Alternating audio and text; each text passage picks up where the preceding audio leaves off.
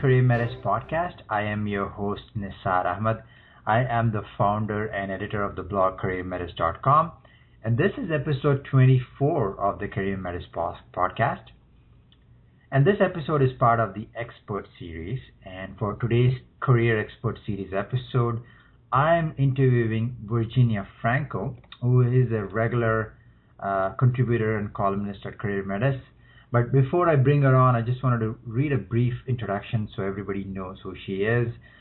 Virginia Franco is a double certified executive resume writer and the owner of Virginia Franco Resumes. Her resumes are 100% customized for today's readers, and they typically garner interviews in 60 days. Her LinkedIn profiles are among the top 1% viewed, so she covers all aspects of writing, whether it's LinkedIn, resume, cover letter. Virginia, welcome to the podcast. Thank you. Happy to be here. It's a pleasure. I always like to start off by asking my guest a little bit about themselves. I know I read a very brief bio, but I'd like to hear more. A little bit about your practice and also how you became a career expert. Sure. Well, I have been writing resumes for more decades than I care to count, but my background is journalism and corporate communications, which means that at this point, I've written for newspapers, magazines, websites, just a little bit of everything. And what I learned was that when it comes down to it, with all sorts of skim reading, and resumes and LinkedIn profiles always fall into that rush category. People are always pressed for time when reading them. They read much the same that readers do of newspapers and magazines. And a lot of my success comes from incorporating the principles that I learned for writing for newspapers to my career documents. Okay. So you turned your existing writing experience from the journalism field and you translated it into writing resumes and LinkedIn profiles. Yes, I always was writing for friends with a lot of success, and slowly but surely built up my business that way. That's great. So before we get into the questions I have for you, I wanted to ask you, where are you calling from? I live in Charlotte, North Carolina. Okay. Isn't it the hometown of the Charlotte Bobcats? It is, actually. It's a team owned by Michael Jordan, right? The legendary basketball player. Yes, absolutely. That's right. Okay, perfect. So other than that, okay, I actually shared something about Charlotte, but other than the Bobcats and the fact it's owned by Michael Jordan, what is another fun fact or something that people typically do not know about Charlotte? Charlotte is the birthplace of the some say of the Declaration of Independence. They actually signed their own Declaration of Independence before the Founding Fathers did in Philadelphia. Oh, that's a lot of history. You're going back centuries According now. To them, yes. No, that's an interesting fact. It's good to know. Now, okay, we'll get into the interview. So the question I have for you is, in terms of the actual resume, what do you see when people come to you? What are some of the biggest mistakes they typically make? That's a great question. The very first piece that I see people missing is they do not include a headline and a lead paragraph in their resumes or in their LinkedIn profiles, for that matter. Much like with a newspaper article, when we skim newspapers, we always read a headline and a lead paragraph. We usually don't take the time to read the full article. The same is true with resumes. So by including those two key components, what you do is you give the reader a strong sense of what your story is about, and you give them enough information to compel them to read more when they have more time. That's number one. Number two is that people don't take into account that the majority of their readers will be looking at these documents on a screen. They will not be printing them out. And online reading is quite different than print reading. And in my experience, resumes that are written for print do not fare well online. Could you expand on that when you say the difference between online reading and print reading? What are we talking about? Are we talking about formatting, or are we talking about fonts? What exactly are we differentiating? All of the above. So when people read online, unlike in print, we have a hard time digesting text that is very dense. And after a while, black and white gets a little tiring. Additionally, certain types of fonts do not translate as well on the screen. Lastly, our eyes do not read as smoothly from left to right, especially when we are in a rush, as they do when they're in print. What we know happens is the eye tends to start left, but then it jumps all over the place depending on what captures our attention on the screen. So you can't always count on a reader getting the most important part of a sentence, for instance, if it doesn't appear at the very beginning or the left side of each sentence. Now that's interesting. So you're saying that people are still following the traditional method of creating resumes for print. They are.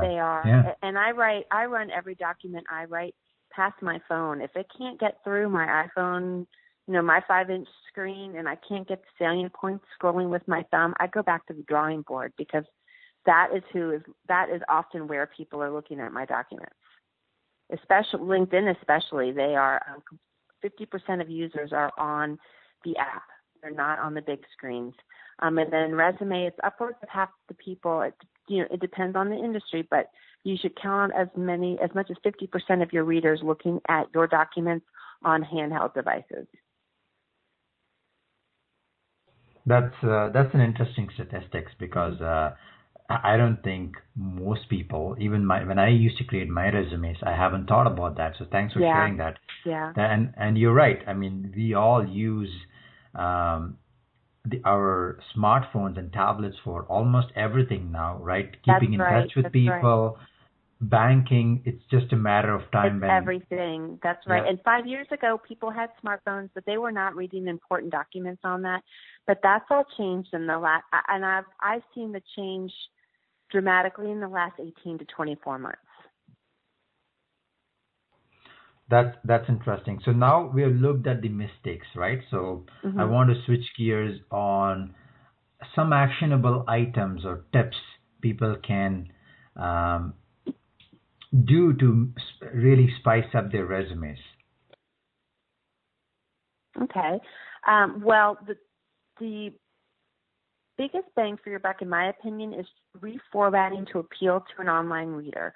So what that means is, if you have a series of bullets when you're talking about your job description or your achievements, always make sure to have at least 0.5 points or half an inch of white space in between each and every bullet. Secondly, I recommend that people keep their bullets to no more than 2 lines wherever possible. That don't count a screen, a 4-line bullet translates into something much larger, and that becomes dense text that is much too hard for the reader to look at. Secondly, I recommend that you pick a sans serif font, which is a font that does not have the serif fonts have little tails on the ends of the letters. So ideal fonts for online reading are Arial, Tahoma, Calibri, to name a few.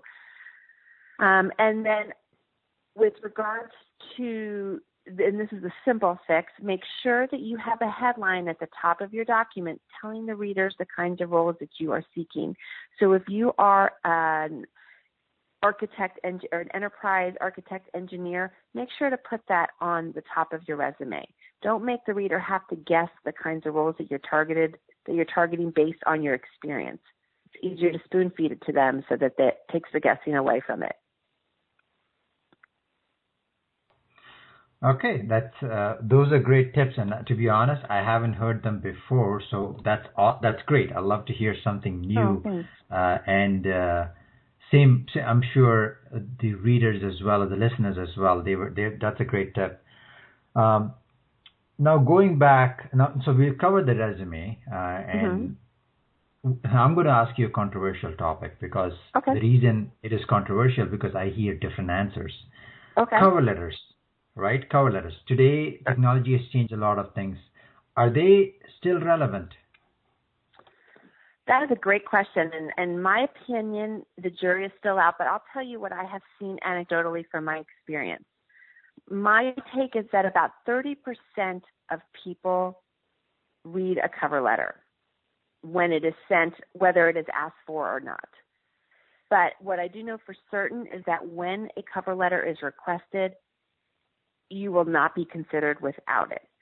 So what I tell people is have one at the ready, but know that when it's not requested, you have a 1 in 3 shot of it being read. Those are interesting statistics. What I'm enjoying, Virginia, about this interview so far is you seem to have all the stats. It's like data-based, fact-based research. Yeah, don't so ask me where great. I found them because at this point I can't recall, but I know that they were grounded in some numbers that I had pulled over the years. Hey, listen, I think based on the work you do, I think those are very it sounds like very fact-based numbers. So yeah, I'm not going to ask you for the sources, but it does make sense. Okay, thank you. So now so what I'm hearing is, if I can summarize your last answer, Sure. Cover letters, when requested, are required, and if you don't send them, you might be disqualified. So how can someone draft an effective cover letter? Well, that's great. Another great question. First off, it's important to remember that these are going to be read online. They're going to be through email or uploaded on a screen. So keep those online writing principles in practice. Keep your paragraphs to 2 to 3 lines max. Keep white space between everything you write. With a cover letter, I follow a very basic formula. The first paragraph says, "This is why I'm perfect for the role." Second paragraph elaborates a bit. And then I always make sure to list 3 achievements that showcase why I'm the perfect fit. And I make sure to have achievements that have some data or some figures in them because numbers always speak louder than words. And then in closing, as my 4th paragraph, I sort of repurpose what I've written on that first paragraph, rephrase, "This is why I'm great," and thank them for the time. No, that's great because one thing that stood out for me is the whole concept of making sure your achievements are noted and data because numbers stand out. It's more, I think, more recruiters and hiring managers want to see actual data. I increased sales by 100% rather than I'm a great communicator. Something quantitative versus qualitative.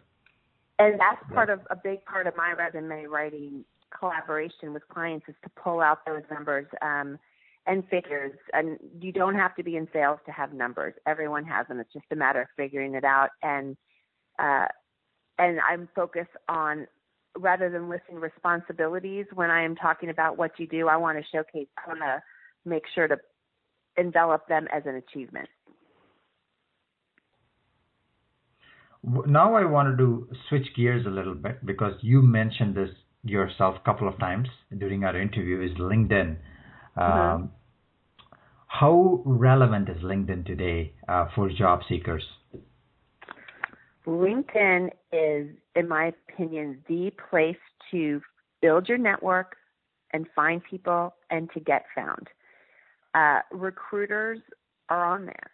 LinkedIn has a tool called LinkedIn Recruiter, and seems to me they've made a gold mine off of it. It is a tool that they sell to HR companies, recruiters, and LinkedIn, and it allows people to search through LinkedIn to find qualified talent. So they're on there, and they're using that tool to find us. Additionally, because networking gives you such a bigger return on your job search investment, using LinkedIn to do what we used to do in the olden days, which is call people, email people, figure out who we know that know others. LinkedIn offers all of that information all in one place, and you can use LinkedIn to see who you know at certain companies, see who you know who know others, and really initiate those networking discussions. Yeah, that's I like I like that you've brought up networking, because I've had people reach out to me that I've worked with across path in the past, saying, "Hey, I noticed you work for this company. Do you have something to share?" Similarly, I have done that as well, and that's the beauty of LinkedIn. It's very, very public. You just logged into LinkedIn, and it automatically shows you what your network is doing. So it's a great resource. Right. And it's a great place to figure out who you'd like to be in your network. And I'll throw another stat out there for you. When applying for jobs through online mechanisms where applicant tracking software is reading, you should expect about a 5% return on your investment. In other words, you almost have to apply to 100 jobs to get 5 responses, where through networking, you can expect about a 6-fold return on that. So if I'm going to spend my time job searching, I'm going to focus on the networking versus the tedious process of applying to hundreds and hundreds of jobs online. Oh, wow. So let me get this straight, right, for the listeners, just to clarify. So if you apply traditionally to a job site, you will have to apply for 100 jobs to get 5 responses. That's on average. Now, mine do a little better, but about 10%, but it's not. It's a really frustrating process. Oh, yeah, absolutely. Even if it is 10%, it's a lot of work. It's a lot of work. But with LinkedIn, you're saying that it could be anywhere from 30 to 60%. Yep. Wow. LinkedIn using it to really network. That is the absolute best return on your investment when you're job searching. Yeah, use the postings to see who's hiring, to make sure you have the right keywordings in there, to get an idea of companies that you might be interested in. But there are a variety of reasons why postings that are available are already filled, aren't actually valid anymore. So save the expense and spend a small portion of your time on that than the majority of your job search on using LinkedIn and networking. Now, in my introduction of you, I mentioned that your profile, LinkedIn profile, is among the top 1% most viewed. So that's a huge accomplishment, because the latest statistics, LinkedIn has 430 million users worldwide. So being in the top 1% it's amazing. So one of the questions I want to ask about LinkedIn is, what are some of the things job seekers or even LinkedIn users in general can do to make their profile more catchy and effective? Sure. The first thing that needs to be done is you need to try to have as complete a profile as possible. You will rank higher on searches when all of the sections are complete. Now, there's some that you just can't fill out, like patents and things like that, but make sure to, I can't tell you how many times I've seen where people overlook the summary section, where they haven't filled out their personal interests, or they don't have volunteer work on there. All things that maybe don't seem as relevant perhaps to a job seeker, but the point is that the more complete your profile is, the better you'll do on searches and on views. And I believe LinkedIn has that profile optimizer. It tells you how much you need to fill out to make it 100% complete. Yeah. I think and the highest you can get from, LinkedIn keeps a lot of their information close to the vest, but all-star status is sort of what you want to strive for. And there's a little circle on the top, go to editing your profile, a little circle that says where you are in terms of it out. All-star status is as high as you can. That sounds great. So one thing I wanted to ask you is, now I want to go back to your business. You have coached or helped a lot of individuals, and one thing I always like is to hear stories. So of all the individuals you have helped, Is there I'm talking about the ones that have come to you for they were in a situation where they were frustrated. You helped them with their resume and cover letter, and they turn things around. Is there one story or one person that really stands out for you? Oh gosh.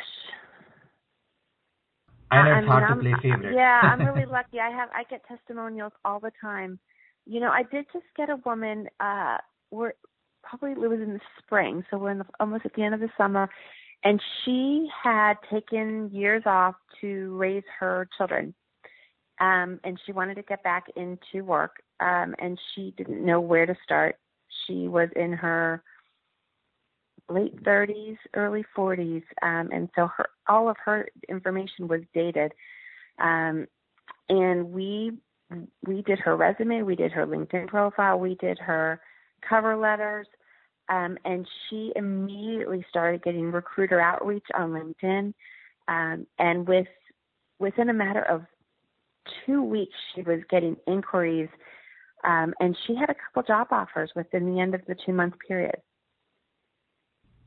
Wow. The transformation was just remarkable, yeah. I mean, I was expecting a story of someone who got laid off and lost their job, but this is completely I've helped people like that. This is amazing. I've helped people like that, yeah. Yeah. But I was just so touched because she took the time recently to reach out to me and just tell me what a big difference it made. Yeah, but she did her part. She did her part. Like, she made sure she had a great picture of herself on LinkedIn. She followed up on who was looking at her on LinkedIn. She got her resume in front of anyone that she thought could help her. So it was really a partnership.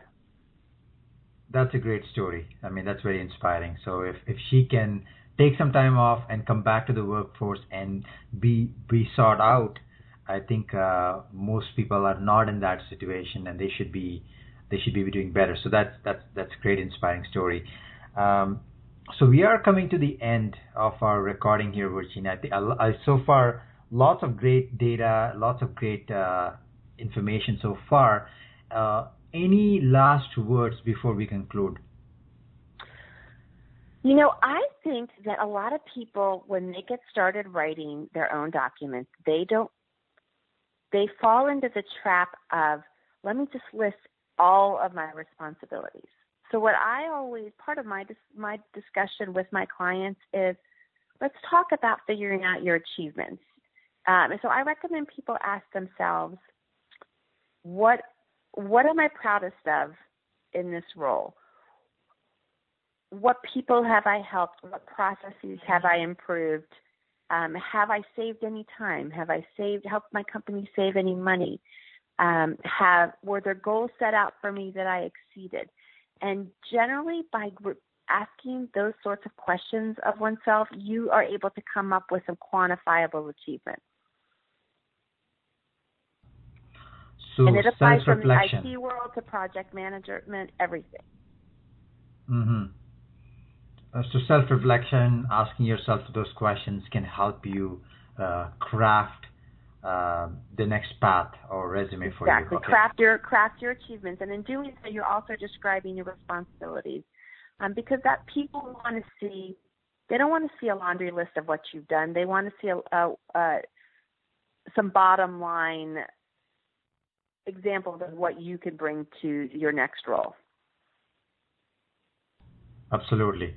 So if after listening to this, if the listeners wanted to reach out to you, what are some of the best ways to reach out to you?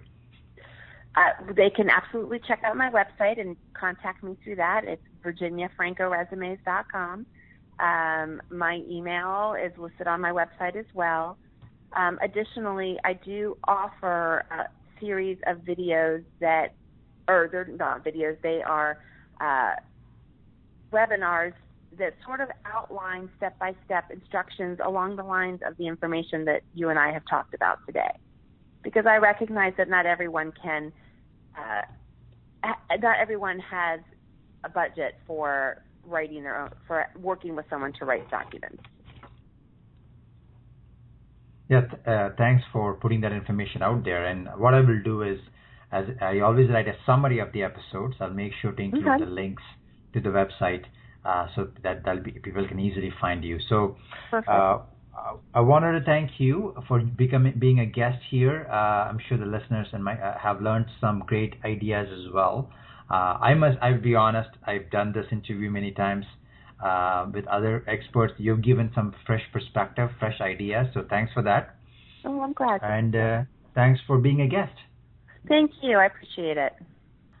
Thanks, folks, for listening to this episode of the Career Matters podcast. I have written a brief summary of the interview with links to Virginia's websites, virginiafrancoresumes.com. And if you liked what you heard, feel free to subscribe to the Career Matters podcast on iTunes.